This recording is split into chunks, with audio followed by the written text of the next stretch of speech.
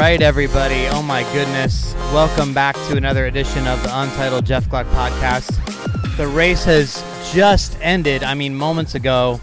I am outside at Indianapolis Motor Speedway. You can probably hear the helicopter above me. They are currently kissing the bricks right now. And I'm here with Tom Jensen, now of Popular Speed, and his son, John. John, how are you? Oh, Mr. Gluck, I'm doing great. Thanks for having my dad and I on this podcast. It's such a great opportunity. Well, happy to have you. And Tom, how are you doing? I'm doing fine, but I'll tell you, Jeff, I covered my first race professionally, I think, in 1989. I'm trying to think of one that was crazier and wilder than this, and I don't know. This is one of the strangest days I've ever seen. Yeah, honestly, it's very tough to digest. I'm not even sure where to start.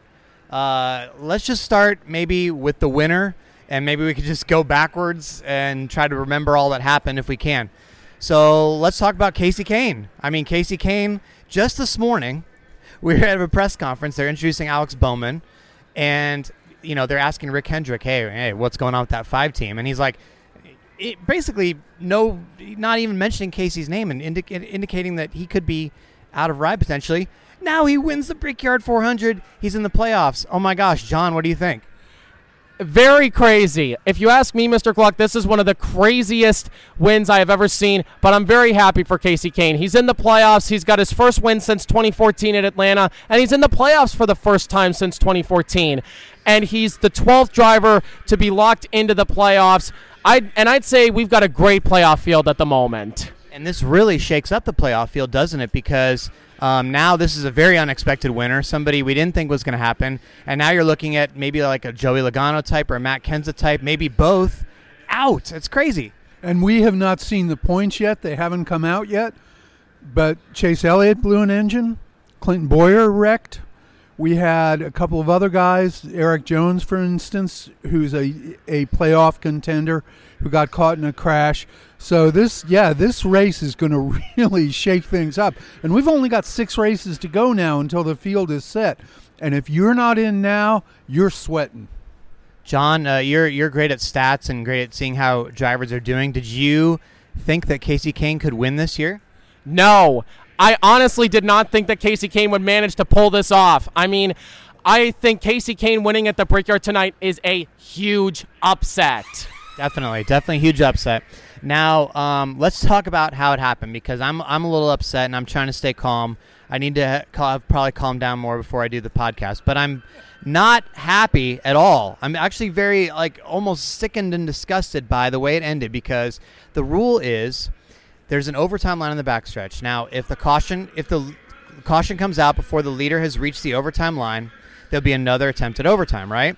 Well, the wreck on the replay clearly happens well before the overtime line was reached. However, NASCAR held the yellow, did not throw it until they had crossed the line. Now, NASCAR says in the brief conversation I had with them, they said, listen, we treat the end of the race differently, and they're using the argument that, like on the white flag lap, they might hold it longer to get a finish.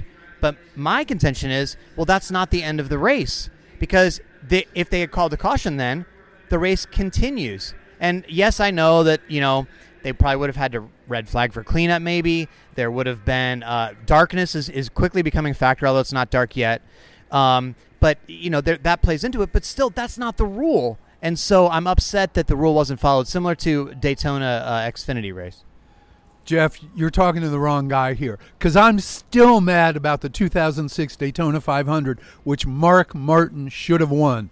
The whole 2007. Oh, John just corrected me. He's got the date better.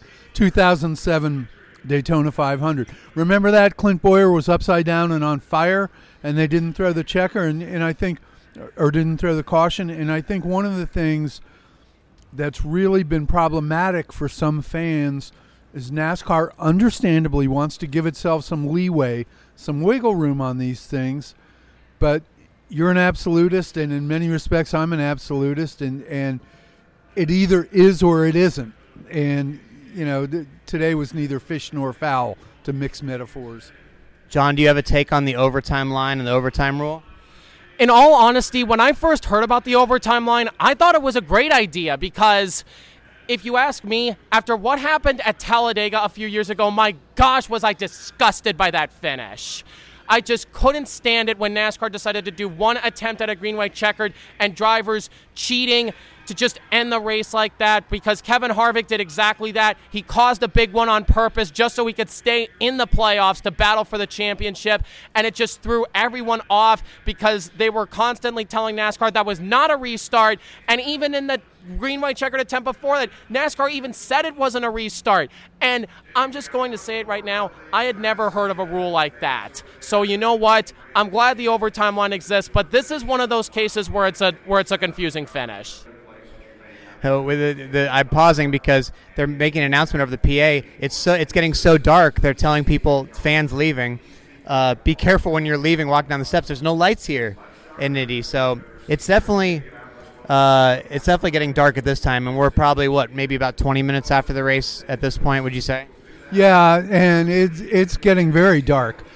I think one of the things with that final restart, I don't know if they could have gotten the track cleaned up and had them safely restart, because it's a lot darker when you're in the cockpit of a car than it is sitting up here. And, going into a corner at, you're going 210 miles an hour down the end of the straightaway. I think, maybe the fact that it was a safety issue played into it. But I don't want to put words in NASCAR's mouth, but that would be understandable. Yeah, I guess I still struggle with that because, I guess you're right. I probably am an absolutist. I never described myself like that, but you say that, and I'm like a rule follower. Like if you say this is the rule, you're right. That would have been a very undesirable outcome to say, oh my gosh, we have to red flag the race now after this wreck, and the darkness has fallen, we can't get it restarted, and the person that was leading was the winner, which would have been the same winner, by the way. But I think I actually would have preferred that. That would have been a total S show. I don't want to swear in front of John, but a total poop show. But I still think that would have been a more that would have been more in the spirit of the rule. I'm probably going off on this too much, but it's just it bothers me when they make a rule and they don't follow it. Anyway, let's move on to how we got to that point, which was Kasey Kahne making a pass on Brad Keselowski. Now, coming into that final restart, I did not think that Kasey Kahne had a chance. I thought Keselowski was, in general, a better restarter, has been up there a lot more experience recently in the last few years, and he was the leader. He picked the inside, I think, and Kasey beat him. Did you see that coming, John? No. I mean, seriously, as I mentioned before, Kahne's win was an upset today. I seriously thought that Keselowski was going to have the chance to probably get by Kahne on that restart, but Kahne just had a better run coming into the corner, and I don't know how he did it, but somehow he did it, and he just managed to pull it off. Restart of his life, really. Tom, what do you think? I already had 3 paragraphs written about the historical significance of Roger Penske's first Brickyard 400 victory. And then I watched that restart, and I went, oops, hit the delete button. Kahne did a fantastic job, and it shows you what a driver can do when he's motivated, when he's got something to prove. And it also shows you the value of clean air, because nobody behind those two guys got anywhere near them. And, kudos to Kasey. He did a fantastic job, and I'm sure he's heard the rumors, and I'm sure he's heard the talk. And I'm very happy for Keith Rodden, too, his crew chief, who's one of the nicest guys in the garage. And I thought they was in the right place at the right time, and they did what they needed to do to win. Yeah, no, I agree on both those counts, and really Kasey drove his guts out. There was a previous restart, the one with Johnson, where Johnson seemed to be like blowing an engine and then almost took the lead.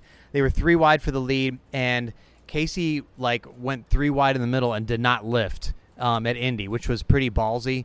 And so clearly he was motivated today. He was even saying, I think in the car he was cramping, but he still came through. So I mean, as much as we talk about how much the car matters, I think the driver still really can make a difference, don't you think, Sean? I think so. I mean, sometimes when you make great moves like that on a restart, you have a chance. And Kasey Kahne made a move like that on the restart, so he had the chance to win when he was battling with Keselowski and Johnson on one of those final restarts. I mean, I didn't think he was going to pull it off. I thought it was going to be between just Keselowski and Johnson, but when Kahne managed to, I think really what won the race for Kasey Kahne was when he made that pit stop with 10 to go right before we had that one caution when Clint Bowyer wrecked. Yes, and that was a big moment. He put himself in position. He had been staying out along with Johnson and Keselowski long enough to hope to catch a caution, which he really didn't because he pitted. He sort of gave up on the strategy, and then a caution happened right then. It looked like Danica and Menard got loose in front of Boyer. Boyer snaps around, crashes very hard right down there, sort of at the entrance to pit road. Kurt Busch is involved. That was obviously a big moment. I mean, it was sort of like a strategy that they didn't even really mean to play in some ways, Tom. And you think about it, Jeff, there were some really, truly terrifying moments in the race. Martin Truex Jr.'s car engulfed in flames. Kyle Larson's car engulfed in flames. Boyer's hit was savage. There were a couple of other pretty good hits today, and it speaks to how far we've come in safety that there were no injuries today, which I was glad to see. But there's no way. I don't care how brilliant. I don't care if you're Chad Knaus or Dale Inman or the greatest crew chief in the world. There's a certain amount of today that was just a crapshoot because there was so much that happened at the end. You make your best guess, and it's an educated guess. But I don't want to say luck played into it, but it did. Yeah. Well, as we continue to go backwards here, we're working our way backwards, and I'm trying to remember everything that happened. So as that caution was coming out, Trevor Bayne's strategy was ruined because he was trying to save, and he was actually doing a really good job, it seemed like, saving fuel. Now, we don't know if he would have made it, but I was listening to his radio, and his lap times, they said, were really good for not using the full throttle. And Kenseth, who was the only one that could really chase him down under that strategy, wasn't gaining on him. I mean, he was only like 11 seconds. He was still 11 seconds back with the laps dwindling down, and the caution happens. Did you think, John, for a minute that Trevor Bayne, not Casey Kane, was going to be the upset guy today?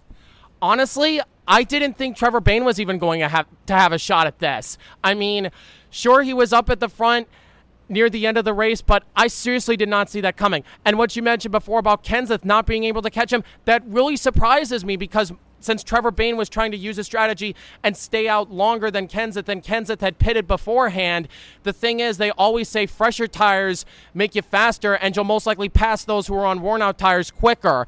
And we didn't see that today. So the fact that Trevor Bayne actually managed to stay in front of Kenseth, who was on fresher tires, throughout near the end of the race really shocked me. And that's what made me think Trevor Bayne could have had a chance to win. And let me just say, I didn't know that he was going to go on that strategy, but as a former Daytona 500 winner, why wouldn't you want to go on that strategy? Yeah, it was sort of the Hail Dale thing that Dale Earnhardt Jr. was needing to go for. But, Tom, did you think that for a minute there it was going to work out for Trevor Bayne? No, I walked in. We were sitting out on the terrace watching the race and listening to it on the scanner. And I walked in and saw the TV feed, and they were talking about this race is setting up for Trevor Bayne, and I was kind of like, what? I didn't really think that was going to happen, but I'll tell you, one of the real important takeaways from this race is it reminded us how important clean air is and how much NASCAR needs to figure out a way to integrate some of what they raced so successfully in the Xfinity race on Saturday into the Cup cars. And I don't know how that will translate. I don't know how they do it. I'm not an engineer, but I'd like to see it. Well, and speaking of clean air, that kind of leads into the next topic, which was what we thought was going to be the big moment of the race for a while, which was Martin Truex Jr. and Kyle Busch, because that was about with, I think, 55 laps to go, and they had been working deals, right? Especially when Kyle was leading, Truex kept saying, yeah, that's fine, I'll let you in. You give me the bottom, I'll give you the outside, you let me in. Then as soon as Truex was leading, Kyle didn't want to do the deals anymore, and Truex was a little bit miffed about it, and so he's like, all right, you want to play that game?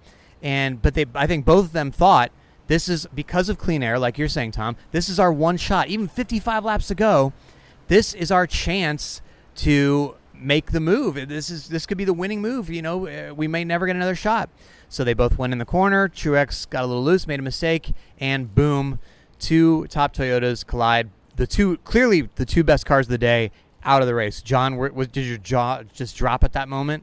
Yes. I'm just going to say it right now, Mr. Gluck. My jaw did drop. I mean, I didn't even see the crash because what happened was I heard the whole entire crowd just go into major shock, and then I was like, what was going on? And then I noticed that Kyle Busch and then someone told me that Truex and Kyle Busch both wrecked, and that really stunned me. And Kyle Busch was one of the favorites going into this race. He was looking for a three-peat at Indianapolis, and when I saw Truex on fire, I was like, get out of that car, it's on fire, get out, get out, get out.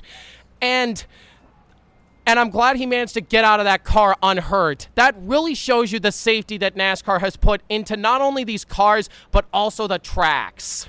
Yeah, for sure. Tom, obviously that was a strategy they were using. And at some point, as the TV announcers were saying, like, hey, it's time to race, Truex maybe disagreed because there was still enough time. Kyle was saying, yeah, you got to go for it. And I asked Kyle afterwards, any regrets? And he said, no, you got to go for it. And hindsight's 20/20. But if I don't get rid of the deal there, he probably pulls away by 3 seconds in clean air, and I never catch up with him again. Then I'm thinking about how I wish I hadn't done the deal. So Kyle didn't regret it. I don't know. You have any thoughts on that incident? It was unfortunate. It was a racing incident. I honestly feel bad for Kyle Busch because he's had so many chances to win races this year, and he hasn't managed to seal the deal. He's gone a full year without winning a race, which to me is almost inconceivable. As good as he is as a driver, as good as that team is, as good as their Toyotas are, and I thought surely after winning the first and second stages, he was going to seal the deal today, and he didn't. And you can tell that's in his head. You can just tell that's a little bit in his head. What's it going to be this time? Now, that said, he could go to Pocono next week and run off a string of 3 victories in the next 4 or 5 races. That wouldn't surprise me either. But right now, he's got to be wondering, who's sticking needles in his Cupid doll. Now, as wild of a race as this was, there was an Xfinity race, and they had tried a new, completely different package with aero ducts and restrictor plates. That race drew rave reviews. The first 2 stages of this race were not very good at all. Kyle Busch pretty much completely dominated, and then stage 3 was the most insane thing ever.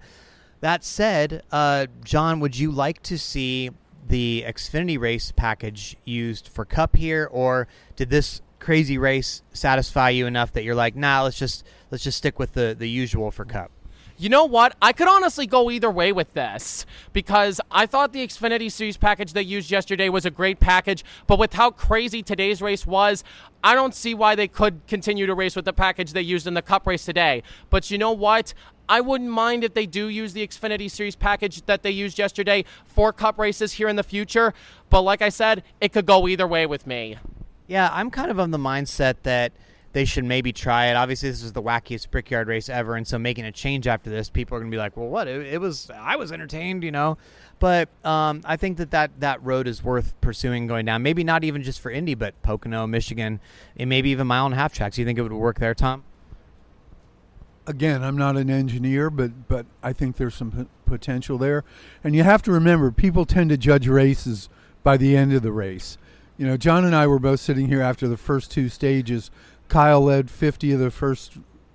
all 50 laps in the first stage, 35 of the 50 in the second stage, and it looked like it was just going to be a snoozer till, like you said, it suddenly became the craziest and most unpredictable race ever. But yeah, I do think they have to do something.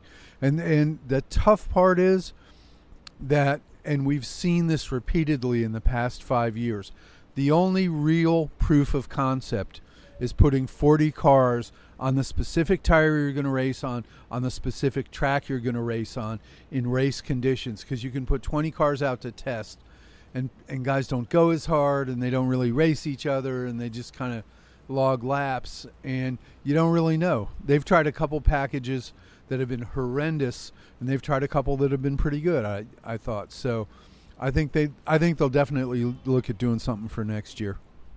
Well, obviously, it was an entertaining race, but I'm not sure how people are going to respond when I do my "Was it a good race" poll on Twitter tomorrow. I don't really have quite a feel.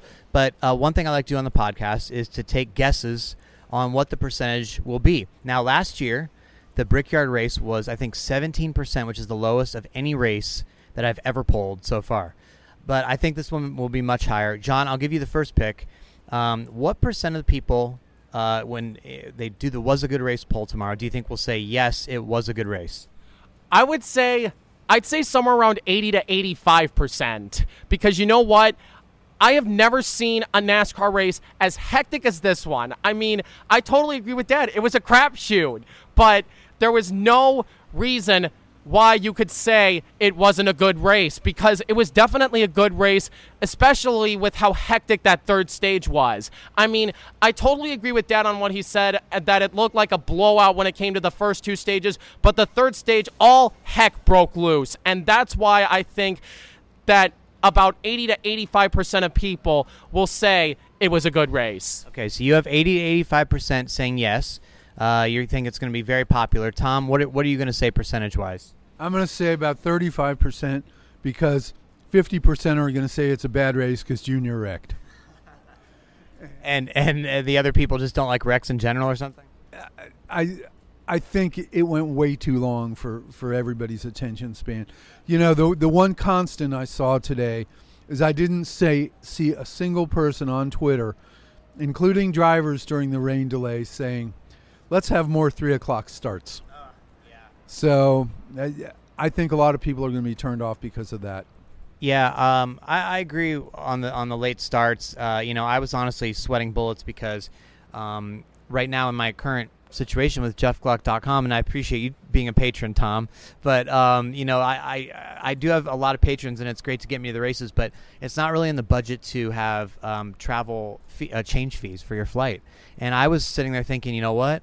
If this goes till tomorrow, I honestly don't know if I could change my flight. It's at least a couple $100. You never know how much the airline's going to charge. So I was, from a personal standpoint, really sweating and getting kind of upset that, hey, if this had been an earlier start, they could have gotten the race in. But fortunately, it did get in, so we don't have to worry about that. But anyway, back to the percentage. As far as people who say it was a good race, I do tend to agree more with John. I think it'll be a little bit on the higher scale because it was so entertaining and wacky, but I don't know if it's going to quite reach the 80s, because some people might go, oh, there's too many wrecks and blah, blah, blah. So since you chose 80 to 85, I think I'll go 75%, John. Is that fair?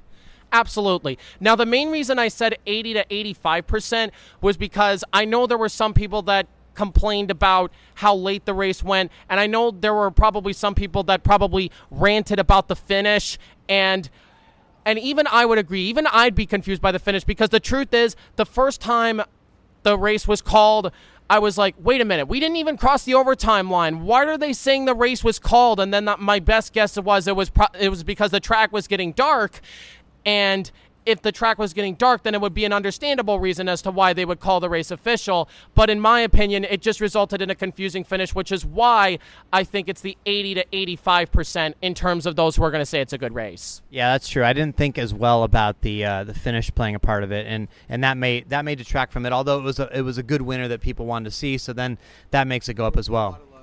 There will be a lot of love for Casey Kane for sure. For sure. So one thing before we continue, I have a sponsor for the Post-Race podcast that I need to talk about real quick. It is Samtech, the School of Automotive Machinists and Technology. They're in Houston, Texas. I went and visited them with Sarah when we drove through, and basically they're a high-performance racing school. They're getting people geared up, to build engines and things like that, and then you can go work at like Hendrick Motorsports that won the race today, a place like Roush or NHRA teams. They're really big in NHRA, IndyCar. And they also have all sorts of programs where, you could even learn how to do the machine tools. And so you could work in like airplanes and stuff. So, John, I don't know if you're interested, but tell your friends maybe to go to samtech.edu, and then the people that sponsor the podcast would be happy with me. Is that cool? Yeah, definitely. I mean, and especially if engine building is something they dream of doing in their careers. I mean, it's definitely a great choice. I mean, my dad's built an engine before in that engine competition a few years ago, which he won. And there's no question that if you want to build engines in your life and you're a NASCAR fan, go ahead. Go to that company in Houston. They'll definitely want to have you if you want to build engines. So if you ask me, great sponsor for your podcast. Thank you. Thank you, John, for the plug. Now, John, what do you want to do when you grow up? Well, I'm still unsure about what to do. I was thinking about working at a local gas station or something along those lines, because I feel like that's a job that isn't going to be so hard, and some day it could happen, but we just never know. Okay. And Tom, let's talk about your new venture.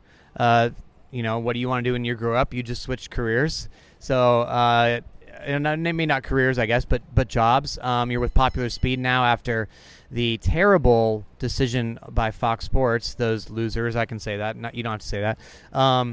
But to go away from the written word to go to all video. I was very upset about that, almost as upset as I was about the overtime line, but today. But Tom, tell us about your new venture at Popular Speed.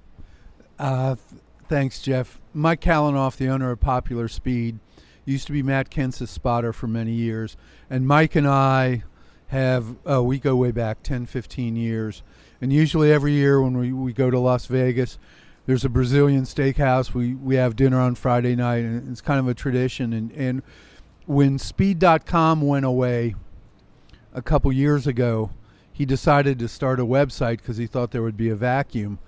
And then we started talking when FoxSports.com essentially went away. They're all video now because we believe people still want the written word. I see the tremendous response you get with JeffGluck.com and some of the stuff that we're doing at PopularSpeed.com has started to take off, and I believe there is a need. And I think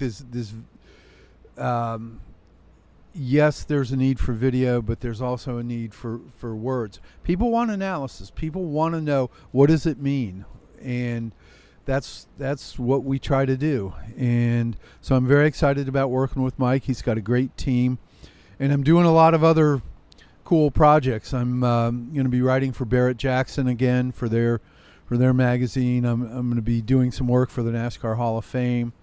I'm planning on going to the SEMA show for the first time in November, and I've got about half a dozen races booked for the rest of the year. So my dance card's pretty full. That's awesome. Well, congratulations. I'm very excited for you. Now, guys, the final thing we have to do with the podcast is we have to come up with a hashtag, something creative, hopefully funny, that people can use on Twitter to talk about the race and the podcast and all that stuff and give us feedback. So do you have any nominees of a hashtag that we could talk about? Well, Mr. Gluck, my hashtag would be hashtag wildest IMS race ever. Wildest IMS race ever. Tom, do you have a nominee? Hashtag bricks hit the fan. John, you like that one better? That's a good one. Yeah, I think, that's very clever. I think we should go with hashtag bricks hit the fan. Are you okay with that, John? Oh, absolutely. Especially since I think Dad made a better choice at a hashtag than I did. Although I still think my hashtag still definitely is an understandable one. Oh, absolutely. And people can use yours as well if they want to. Well, guys, it was really fun. Thanks for doing this after the race. It's definitely dark out here now, so I guess we should probably get back into the media center and see what Casey Kane has to say. But John, Tom, thank you guys so much. Our pleasure, Mr. Glock. Thanks, Jeff. Our pleasure. And I will talk to the rest of you guys on the Untitled Jeff Gluck podcast soon. Thanks again for listening.